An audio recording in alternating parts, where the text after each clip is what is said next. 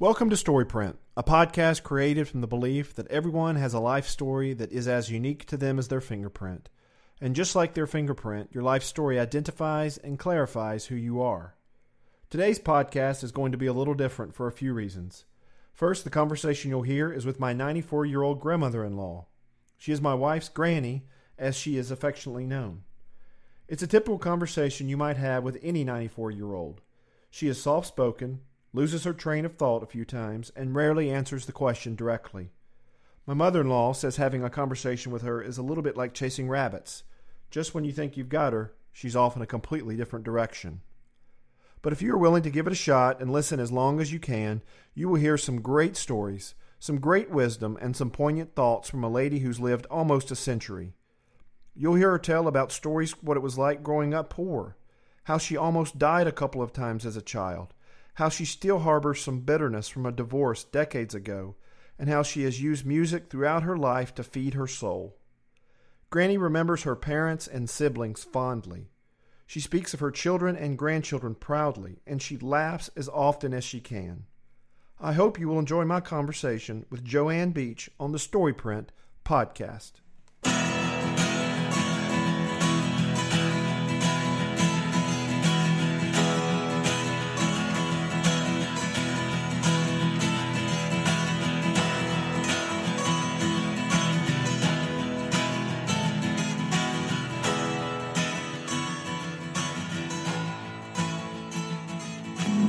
Well, here we are recording live from top of the mountain in Pikeville, Tennessee, just down the road from Fall Creek Falls State Park. I am speaking with today, have the pleasure and honor of speaking with my wife's grandmother. Joanne Beach is her name. She has lived an awesome life that we're going to talk about some today. I know she's got some great stories to tell, so I'm interested to hear some of those, and I know everyone that's going to listen to this is going to get a kick out of some of the stories she tells. I will say we're outside on her back porch, which is pretty cool. It's a beautiful sunshiny day, so you're going to get a lot of ambient birds and crickets and cars passing by noise. So anyway, let's just jump in. But first of all, I want to say, Granny, thanks for giving me a little bit of time today, and thanks for sharing some of your stories. Let's just start off and say, when and where were you born? Just the year maybe, and the area you were born in. Well, it was a Rocky River territory about up above the Drake Cemetery in Van Buren County. And up in that mountain, and it was like a dead end for us. We lived there. Well,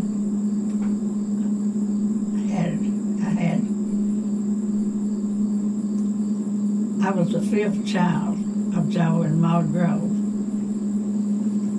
Dad's name was Joe and Mama's name was Anna Maud, and I had got both of their names. They think I was petted, but I wasn't. I was just a hard-working little girl, and I sung. I'd sing of a night, and my dad would tell Mama to make me hush singing. It would be some old song that my brother had taught me or whatever, my oldest brother. But like I say, I've always sung old crazy songs, and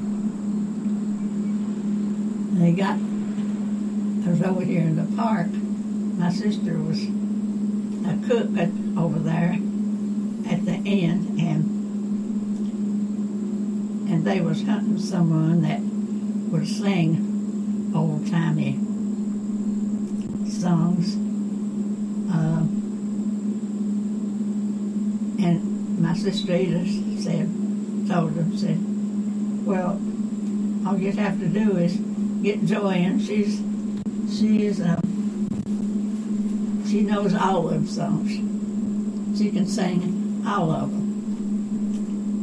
And I used to go over there and we'd sing at her house, and we would sing the Cumberland Mountain song.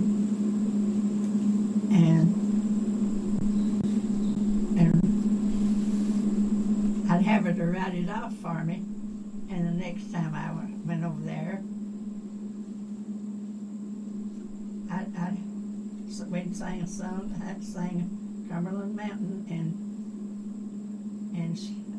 I'd get her to write it off. She said, I'm not writing it this time. I'm not writing it. If you should have known it by now. But like I say, I was born up there in at a dead end road above Grandpa Groves. My daddy was George Grove, and they lived on the same road that we lived on, except ours was at the end of it. And there's my phone. And it rings all the time anyway, so let it go.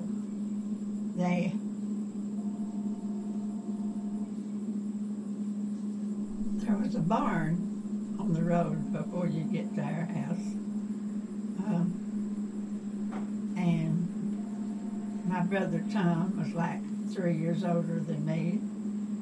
And he said, let's make us a walking stick like Grandpa Grove.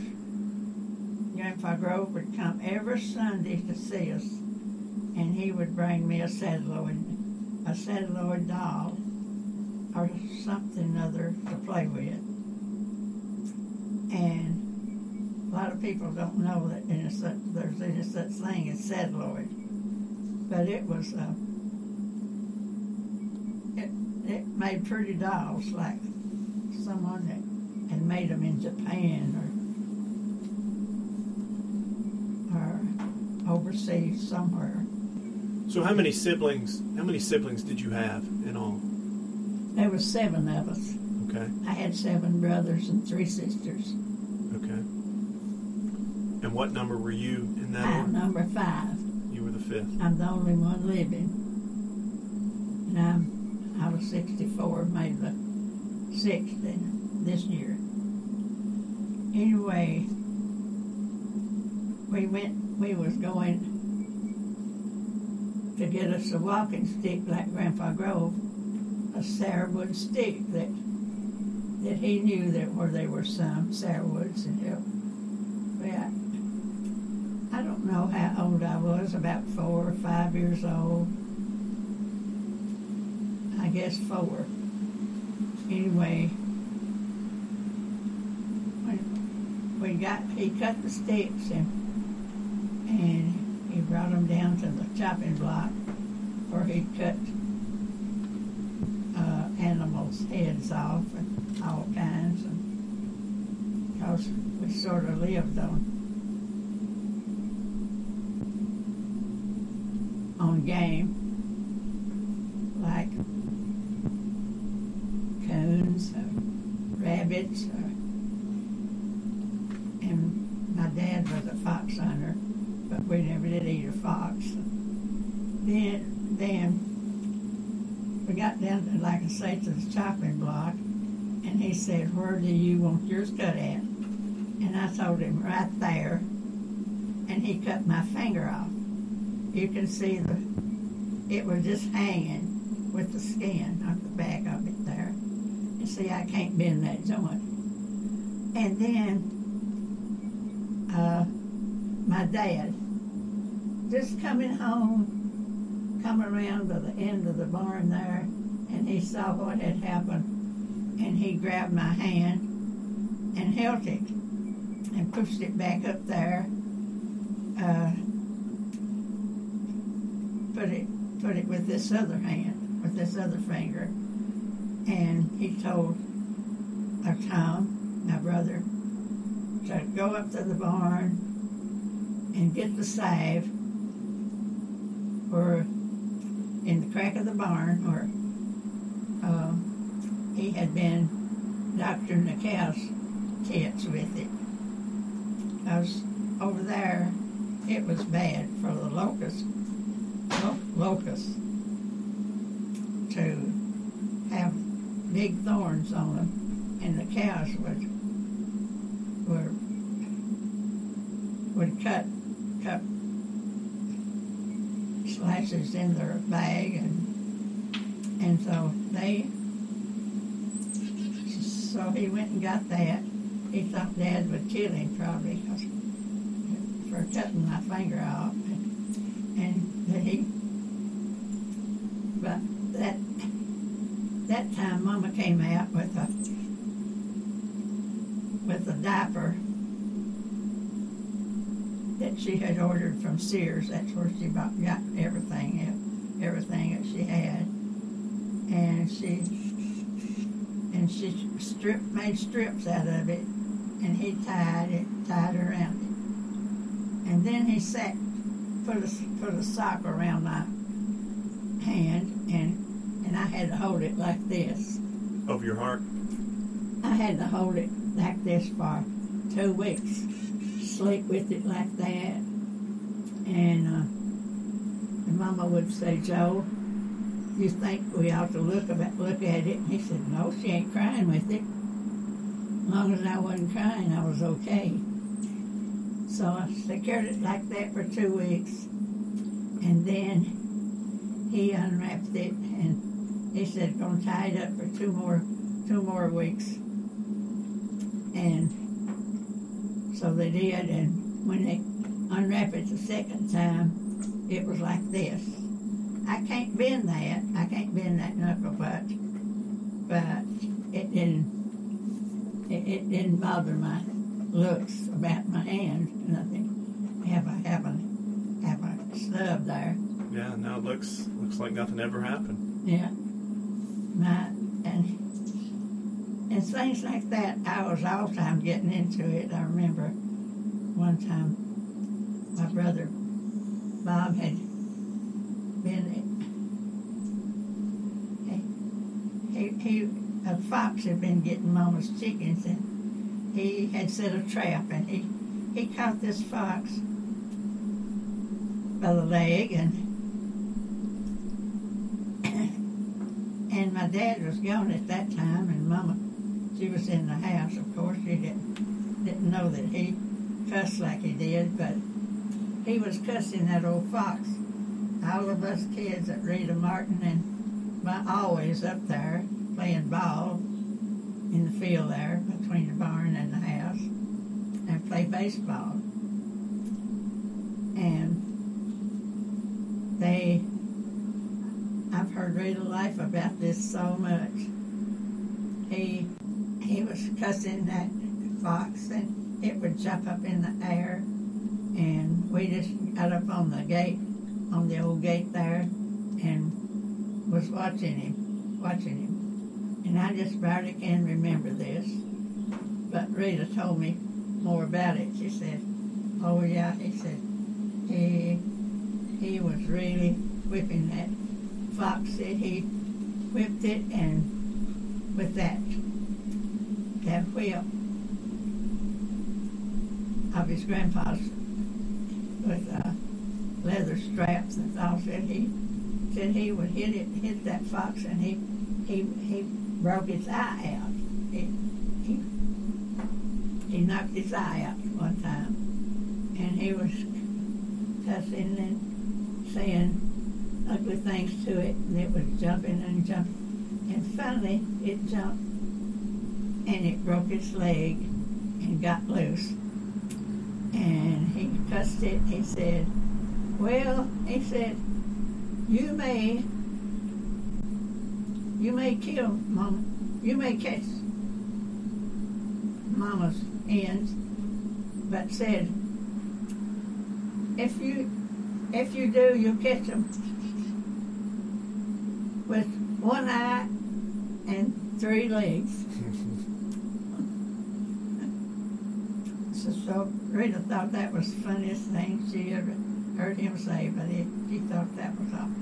But they were playing baseball, and at that time I had a stick, and I was punching around in the pond, and when I did, I fell in. And I fell in head first, and Bob was coming to third, and he saw me, and he come down there, and he pulled me out. That's my oldest brother that got killed in Vietnam.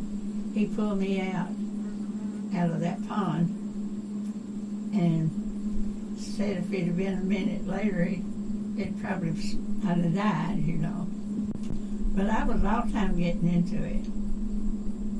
So your siblings, all of you together, what sort of things did you guys do just for fun? When you guys just wanted to go out and goof off and have fun, what would you do together?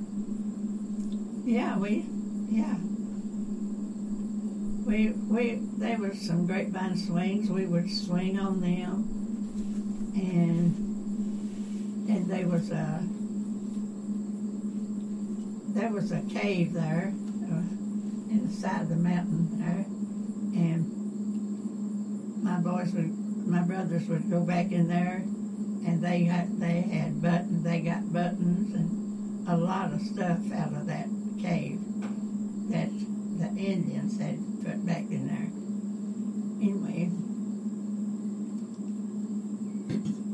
they were in an old trunk of my sister's, and I don't know whatever happened to the old trunk. They used to be upstairs at home. But my grandpa Grove loved us kids. He loved us so much that when we moved away from over there, he died. He died on my sister's birthday, Edith's birthday, and Edith was named after mother's sister that died, and she's the only one that Grandma Drake had. Papa John married a Drake, Sophie Drake, and my sister Sophie was named after her. You guys, growing up when you did and where you did, what sort of things were you all expected to do around the house? How were you expected to help out your mom and dad around the house? Well, a lot about working in the garden and working in the cornfield, chopping out corn. Is that where you learned how to garden and developed your love for gardening? Well, I loved it. I loved the work in the dirt, I guess. But I didn't do much of that till we moved over here. Till we moved in 1929 during the flood. We had a flood here, like they had in South Carolina. I know the 20s and 30s were a period of depression, I guess, Great Depression for the country. What was that like growing up during those times? Oh, it was hard. It was hard, let me tell you. I hadn't had my mother that knew how to cook everything. We had chickens over there, and of course they brought them over here. We moved over here, couldn't do without the chickens because they laid eggs, and we needed it during that time. Needed a rooster killed every now and then. When we didn't have meat, the boys, we moved over here. The wagon was loaded with, my mother had made some straw ticks for us to sleep on, and all of that had to be emptied and laid down flat. And it was raining, and they put them all the stuff that needed to be took care of. They turned it old tubs over, and when when we got to the top of the mountain, Baker's Mountain, coming this way, my dad had went to Huntsville, Alabama, and he, with Uncle Harm at the time, would try to get a job, because he knew that we needed some money. And he wouldn't have the job when he got down there. And come back home, he had a hard time getting back. And my grandpa Dewey's came and moved us from, we had a covered wagon full of stuff. But coming on down the hill, the wagon, R.V. was holding me, and Mama had Bill up front on the wagon, and we was on the back, and she hollered, Mama did,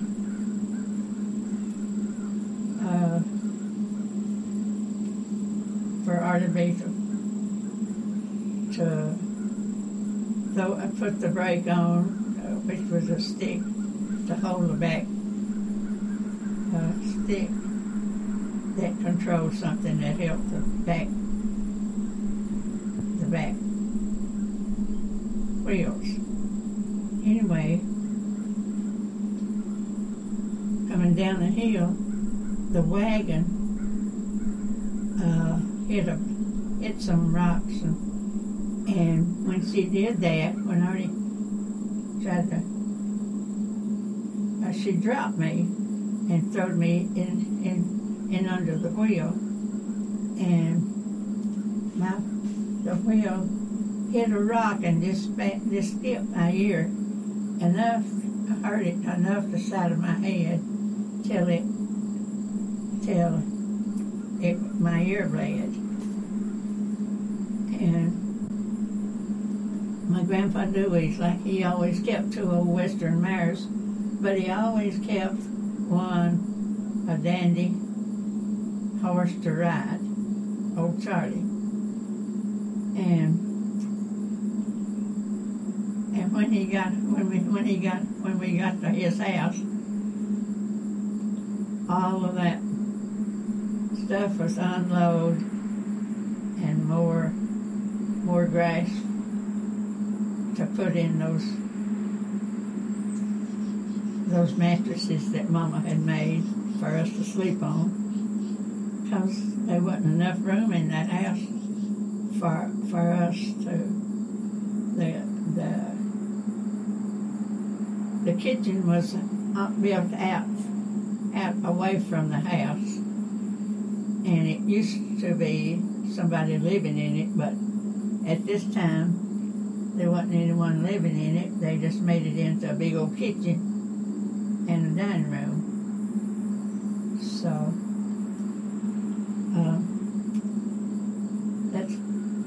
that's where we ate, and we slept on those straw ticks of a night. How far did you go in school? Did you to what grade did you end up going to school?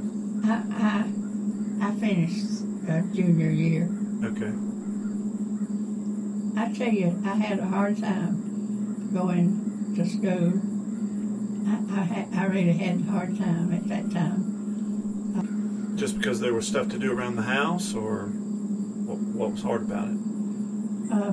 Well, Jim Taft was the principal of schools at that time, and he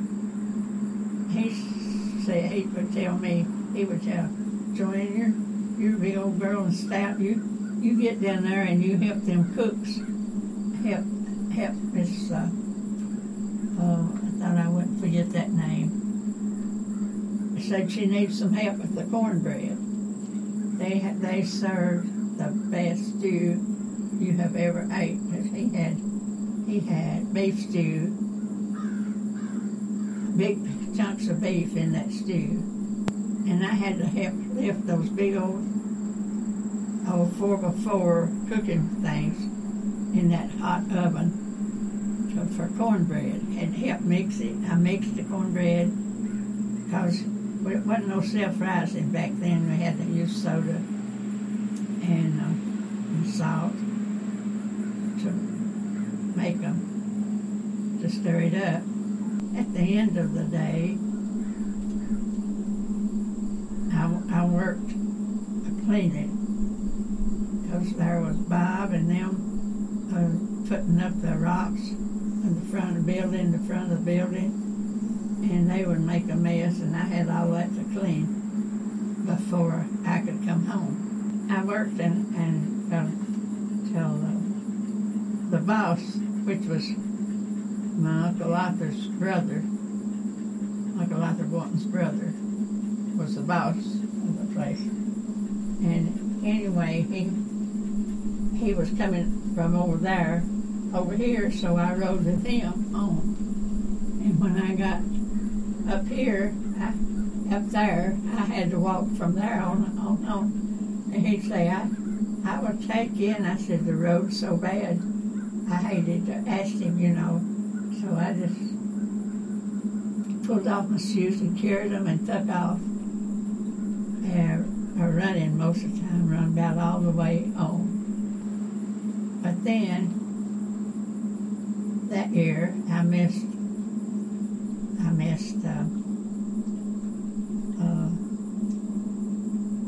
home economics, that I had to make a dress, had to make up for it, and in biology I had to make a flare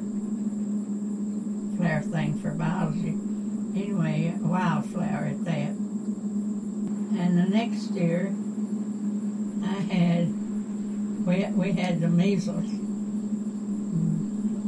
Even Bob was in the Marines, and he came home and he took them. They wouldn't let him. We was quarantined there for 2 months. Quarantined. There was so many of us, and all was breaking out.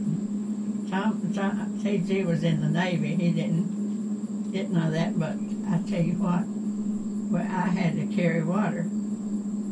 Cold water is all they wanted. And sometimes had to carry the pot for them.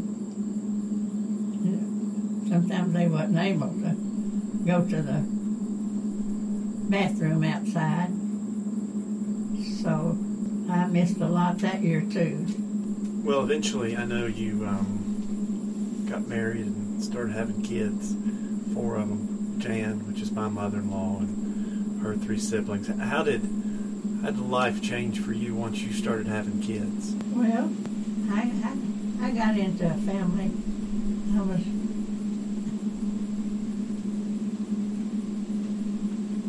That had the least of anybody I ever saw that could make a living. My daddy was what is it? He was a truant officer and something else about whiskey. He was that. He worked with Malloy, J. Logan Malloy from Memphis in Nashville. He worked out. I don't know if he got anything out of it or not, but anyway, he worked. I know that I worried many of a night and couldn't sleep for thinking about it. Yeah, where is my dad, because he was out hunting whiskey steals. And I've heard him say many a time he wouldn't have them torn up. He wouldn't even call J. Logan Malloy if it wasn't for if they were making good whiskey, because it was good medicine. But he got his throat cut one night. We was having a pie supper or something at the school. And the school was a community center and a school all together. Hogs and pigs would be in under the floor, especially in the wintertime, or squealing, or grunting, or whatever, just making a noise. They were the Wheelers, Uncle Andy Wheeler's field there, and they run out. Do you remember any time when your children got in trouble and you had to be the disciplinarian to them? Ann or Dee or Jan or Morty, any of them got in trouble any way you had to step in and... No, I never did. I really didn't. They were all pretty well behaved most of the time? Oh, yeah. They enjoyed going to school. They enjoyed their playmates. Like at home, and when I was at home, those kids would come over at my house on Saturday and get their haircuts, the ones that needed it. About every month, they would come and sit in a chair that my brothers down the line used to sit into at the table by Mama, where she could feed them. I know you've lived up here on this mountain pretty much your whole life. What is it about this mountain or this area up here that you love so much? Well, I tell you what, I almost froze to death in houses because I didn't have a man that would cut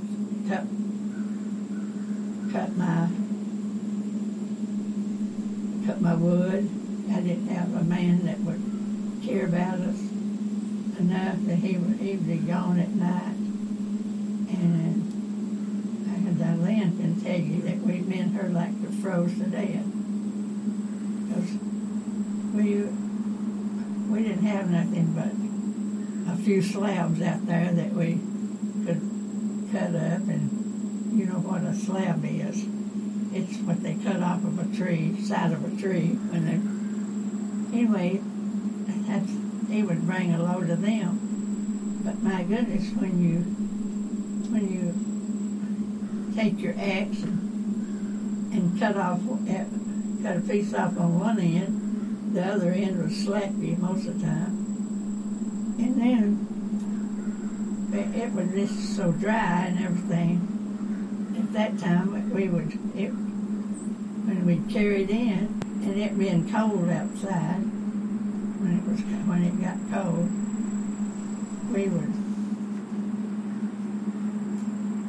it would burn up before we got, it would burn up before we could get outside and get some more that was wet. And me and her, twice we liked to froze to death, really, truly. It hadn't been for the quilts that Mama gave me. She gave me 6 quilts, and if it hadn't been for them, we would have been gone. We wouldn't have been here today. I know every time the whole family gets together, and I tried to do some math before I came up here. I calculated, and you might know otherwise, 4 children, 8 grandchildren, and 19 great-grandchildren. But I know just about every time we get together, somebody in some way breaks out in song. People are singing together, or somebody grabs a guitar and starts playing. Everybody sings together. Was singing something you and the children did when they were growing up? Oh yeah, I sung all the time. I just like my baby sister said, Joanne knows them all. And did you, were there particular songs you liked to sing to the kids? Were the mountain songs or gospel songs or just whatever you had in your mind at the time? Yeah. Yeah, it was. Something that I'd heard my mama sing or whatever, And you still sing every year over here at Fall Creek Falls at the Mountaineer Festival. 39 years. 39 years. Do you remember the first time you did it 39 years ago? Yes, I do. Yeah. We didn't have nothing to sit on, just sit around. Most of the time they sat on the ground. But they had a stool or two for Miss Cunningham and Miss Johnson. And they even sent them to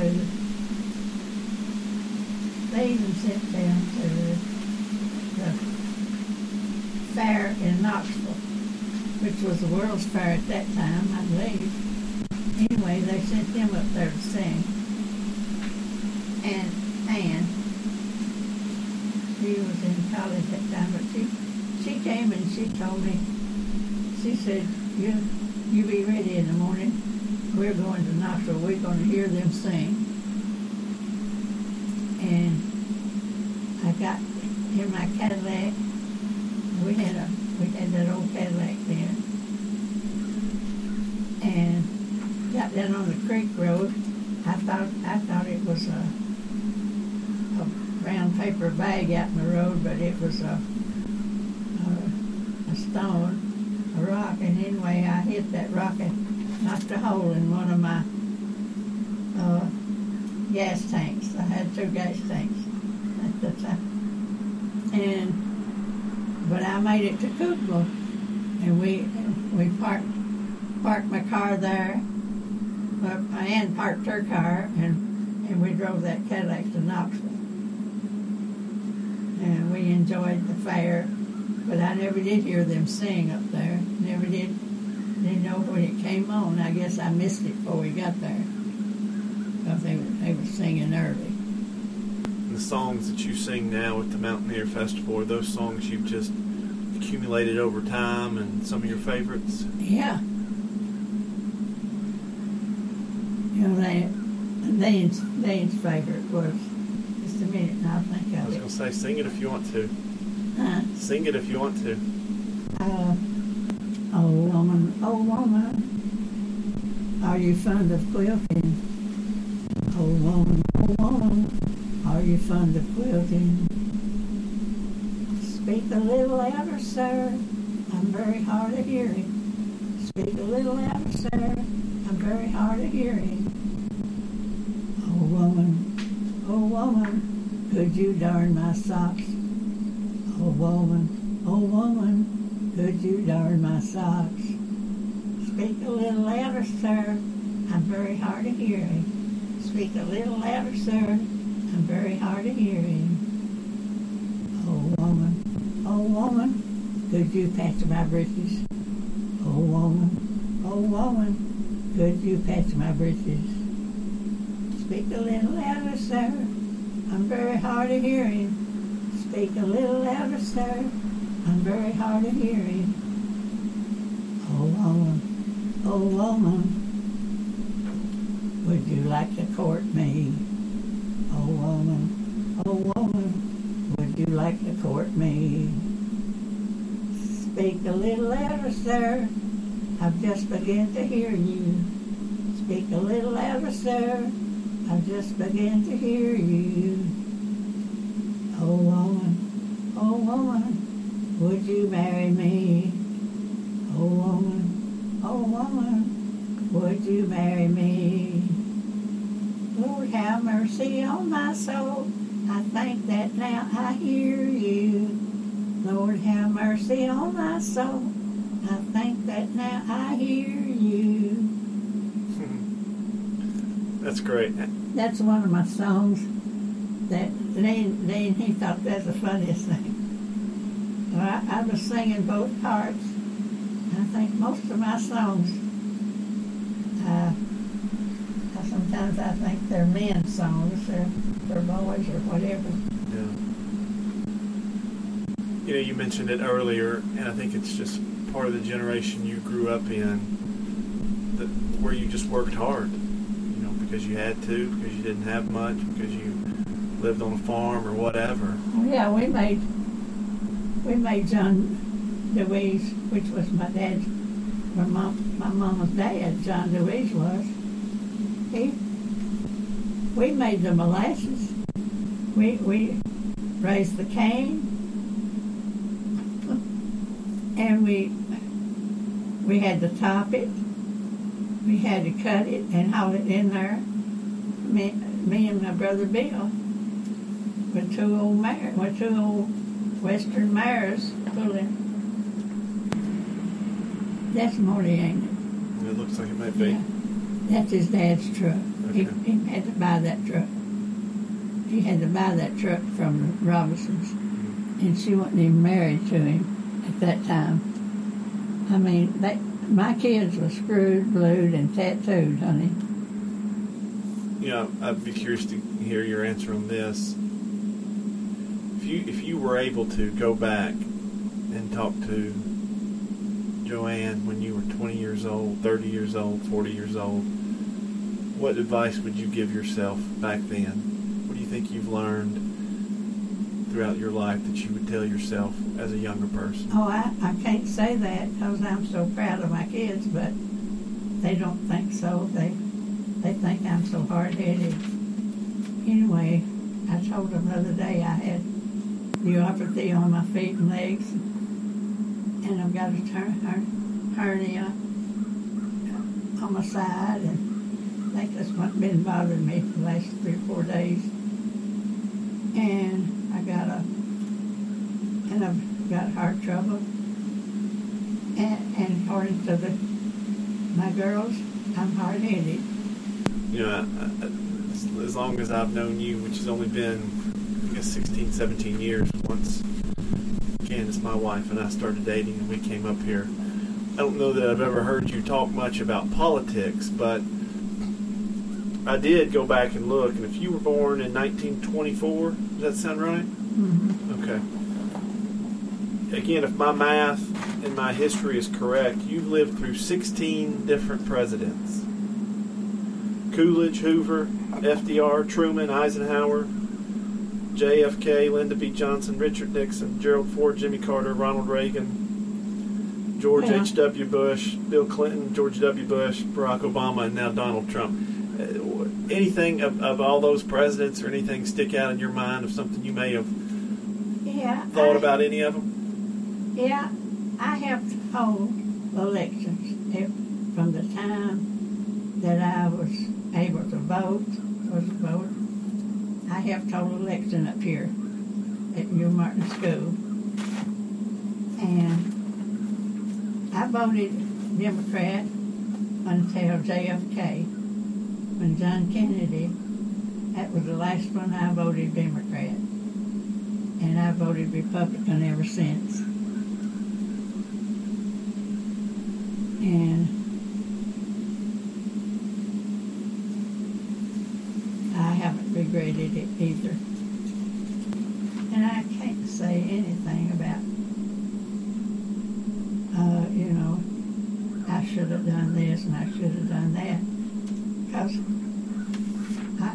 I've got some good kids, and I know I've got some good kids, and I can't say this and that about them. What do you, when you think back of your life, and it's been a good one, what are you most proud of, looking back on all your years and all the things you've done, and what are you most proud about? I never have thought, really, give that any thought.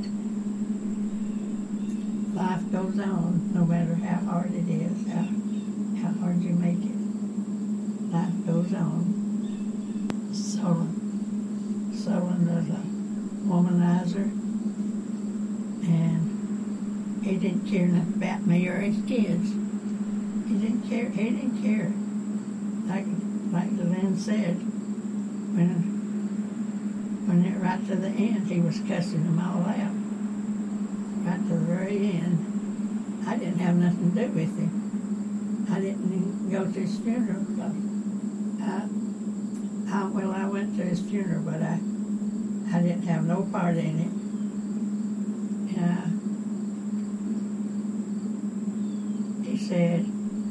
He said he'd have lots of friends, and I wouldn't have any. He told me that. He said, and I don't want you to my funeral. I don't want you to shed a tear. And I didn't. Boy, I didn't shed the first tear.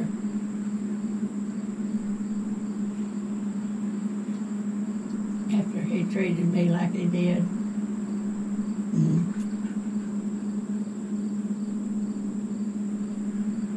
I don't see how I'm living today, tell you the truth.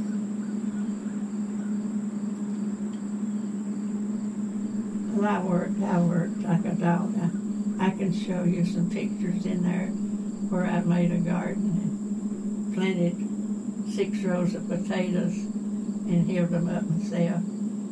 Then he'd come in here with his cousins and brag about his garden and his potatoes. Just stuff like that. David Oaks gave me a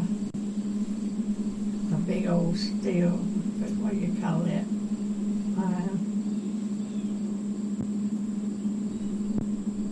Hole that I could drive in the ground and make a hole to put my big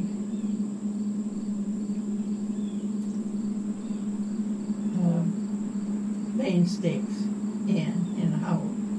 But I'd have to use that heavy steel thing to lift and make the hole. But no, he didn't see nothing like that. He didn't know what went on here because he was with his girlfriend somewhere. So, stuff like that. I got to where I laughed about it. Instead of crying. Well, you were able to put the past in the past and move forward. Yeah. And I think you've got 4 great kids, and as I said earlier, grandkids and great-grandkids that love coming up to the mountain here and spending time with you and listening to you sing. And well, I started off, like this.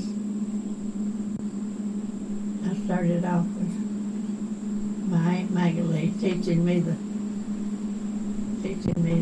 baby on the Baby Ray chart. She gave it to me, but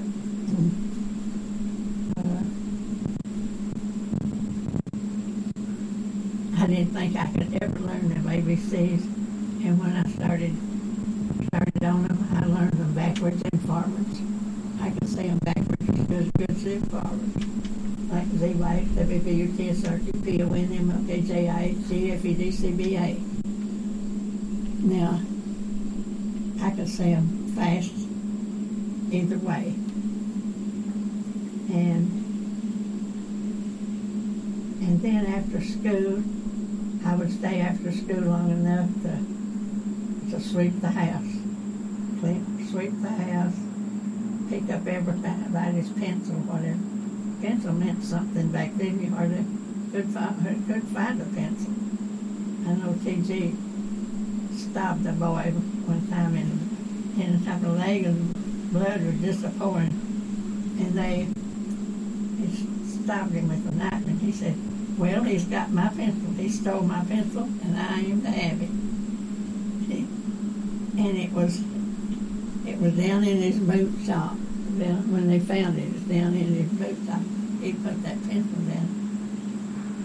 See? And they had to bind his leg up for him to go home. As you think back again on the 94 years that you've had, and let's hope you have several more, but some of it's been good and some of it's been bad. What are some lessons you think you've learned, about life, about you yourself, about family, and what are some things you'd want your children, grandchildren, great-grandchildren on down the line? Like, what would you want to tell them? Oh, I just try to be happy anyway. I think try to be happy, think of funny things, I guess. I know I have over the years. I could say that Dad had finally got him a mule where he could plow, and then they went over to on the creek over there, toward Piney, and caught a lot of fish. It helped us have, fish or whatever they caught. They went many of a night down in under the big falls and bring out a load of fish for us to eat. If we hadn't, I don't know what we'd have done, starved to death, during the Depression. Anyway, one time they sent T.G. down there, they said, we're ready to go. Said, go down. Said, where's Albert? And she said, oh, he's down there. They went down there a little farther down. Said, on the creek. Said, well, they said, go get him. Go tell him that we're going to leave. So Uncle Albert drank a lot, and so he was down there with his buddy. I can't think of his name right off, but it was a funny name. And anyway, he got down there, and they had a fire built up, and was roasting a possum, and he said, well, he ain't going to come back up there. He said, he ain't going to come. They're not going to come. They're roasting a possum, and they're drawing straws for his brains. I thought that was funny. Throwing straws for the possum brains. Something you wouldn't want to get the short straw on, I guess. And another thing I'd like to tell about. Have you got the time? I've got all the time in the world. We was all time. Bill and I was all time. Oh, we'd take our flips. We had flips, and we'd take our flips, and we'd just go and try to kill every old lizard or anything, snake or whatever, with them flips. Just get us some good bait material to put on there to chew, and pockets full of rocks or whatever. And we'd go to Uncle Rube Dewey's, which was John Dewey's brother. I'd go up there many of a day, and me and Vivian would dance. He had the one daughter for Aunt Barrett, and me and her would dance. We'd dance the ashes on the fireplace. Have the fireplace. And he would just chuckle, he would just shake. He was so funny. And Aunt Barrett, she was one of those old-timers, really old-timers, that didn't believe in dancing. And she come in there and she said, you ain't got these girls to dancing, have you? You quit that. So, we didn't want that. We didn't want her in there to tell him not to let us dance. But there was a Goforth woman that lived below him, and Mama said, if you're all close by, you carry her in some wood, because she's club-footed and she can't do it. Now y'all listen to me. If you get close by her house, you run by and you carry her in some wood. So that's what we had to do. We went from there to Aunt Laura Boynton, which lived in the Griffith community. We went from there and we went through the field. We played with Aunt Magalie's and Aunt Uncle John's kids first, and they was outside building frog houses or whatever in the sand. And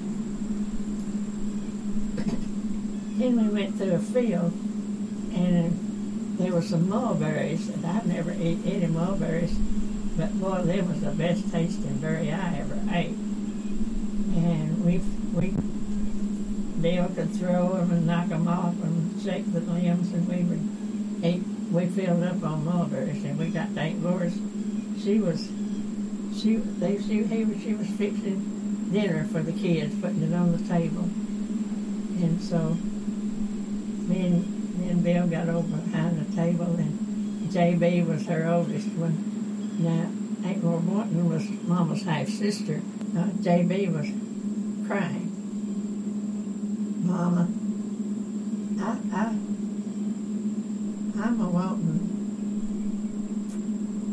I'm wanting a biscuit. You didn't keep me no biscuit. Lord, she blessed him out, boy. Let me tell you, she said, why'd you put one in your pocket this morning if you wanted one? Boy, just fussed. She was a big mouth person. Just really ate him out. And then Uncle Arthur was gone, and he brought back this. He brought back this little goat, and then she blessed him out. She said, "You know that I've not got a nickel for a bottle for that goat." She said, "I'm not raising that goat. I'm not having anything to do with it. You just said, give it to Billy there." Said, "Your birthday's today." Said, "Give it to Billy." So we had to carry that goat home. That means carry it. He had a rope around his neck, but that didn't help any. And it's like 5 or 6 miles out there. Well, we got home with it, and of course, it wouldn't eat no grass. It just wanted milk. So we had to give it our milk every night. We had every night. We'd have a glass of milk every night, all of us. But we'd have to give it our milk. Mine and Billy's. So we did. We fed it down there for a week. At that time, Dad had a job on the farm. He was building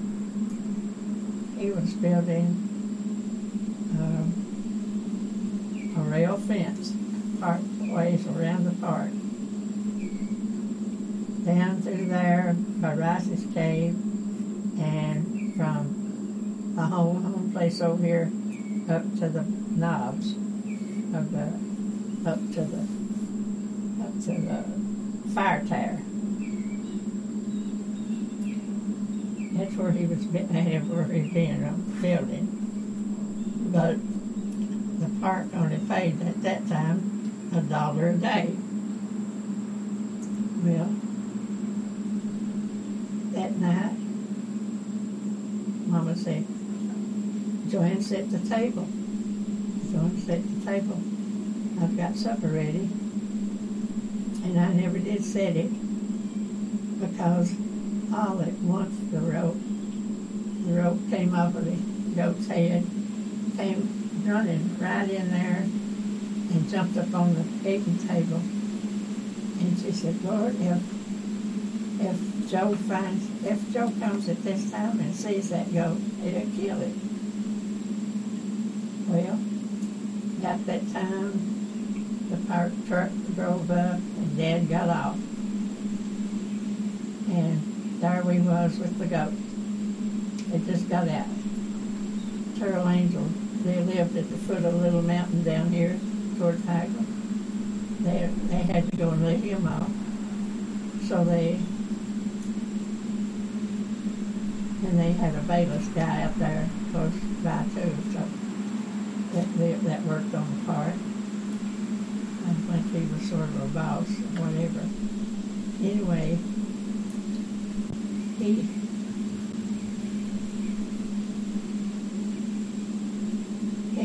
Turtle was out there and he said, "Whose goat is that to Dad?" Dad said, "Mine." He said, "What do you take for it?" He spoke real fine. He said, Dad said $1. He'd only made $1 that day, and Dad just pitched that goat right up in his arms, and it went off with the truck. And Billy had been bragging about all the way home. Boy, he'd have a big goat farm some of these days. He's going to raise his goats, and he was going to really have a big goat farm. Oh, that just killed it right there when he got that $1. Dad gave him the $1, and that was it.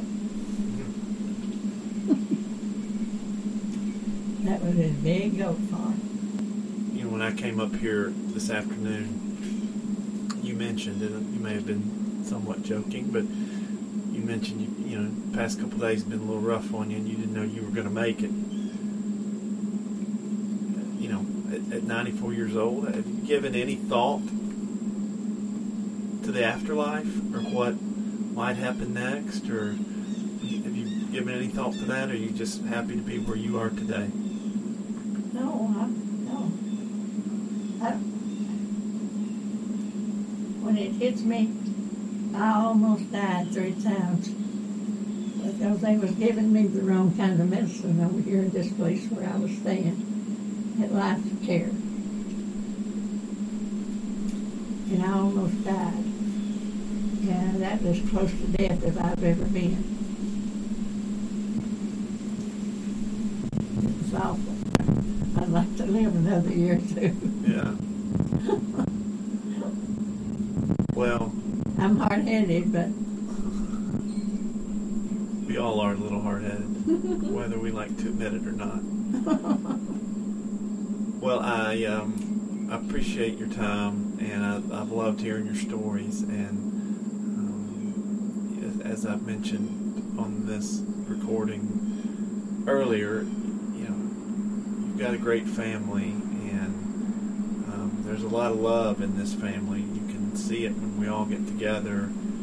People enjoy spending time with each other, and they like singing and playing music together, playing card games together, and just telling stories. I think you've told some great stories here, and I think your ability to tell a good story has been passed down,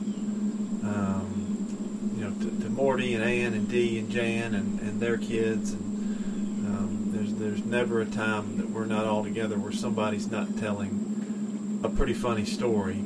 yeah. And I think that gets back to a little bit what you said earlier, is you just gotta, life can be hard sometimes, and life can be bad sometimes, but you just gotta have fun living it. Yeah.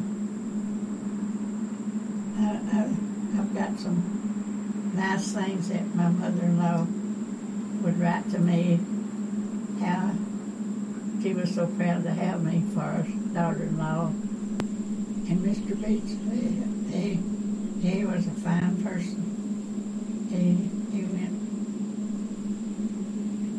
He told me this. He said, I've quit running after women, and I've quit drinking, and I've quit cursing, and I've been baptized now. He said, I'm going to spend most of my time leading the singing out here at Mount Della. And I thought, boy, that was the finest thing for him to say that to me, you know, tell me that. I bet he probably didn't tell nobody else that he quit drinking, quit running after women was one thing. Well, again, I've enjoyed this conversation. I've enjoyed this weather out here on your back porch. This weather's incredible. It was just fine, wasn't it? It was good. I sat out here and put my feet up here. These old shoes left my feet how swollen. This is the first recording I've done outside, so I hope it comes out well, and the wind's not blowing too hard on the microphones. And I've heard a lot of birds and animals and trucks and everything go by. So anyway, it's been fun to do this, and who knows? Maybe I'll come up here again sometime, and we can talk some more and tell some more stories. I know you've got a lot of stories in there, so it'd be great. Well, I'll go ahead and stop the recording now, and we can chat a little bit longer. But again, it's been fun, and I hope we can do it again sometime. Well, if you're listening to this, it means you made it through the end of the podcast. I hope you enjoyed it. I hope you enjoyed the conversation we had. And even if you didn't know some of the people she talked about, some of the names, I hope the stories were still entertaining. I know the audio cut in and out a few times because of the weather and the wind. But again, thanks for sticking through it and making it to the end. I really appreciate you listening. I would love any feedback you might have on this podcast or any of the others. If you know somebody that might be interested in this type of storytelling, please feel free to share the podcast with them, and feel free to share your thoughts, feedback, suggestions with me at any time at storyprintpodcast@gmail.com. If you or anybody else you know might be interested in sponsoring this podcast, please feel free to reach out to me as well. And there will be another podcast available each Monday, so check back as often as you can, and I hope you will continue to listen and continue to enjoy the show. Thanks so much.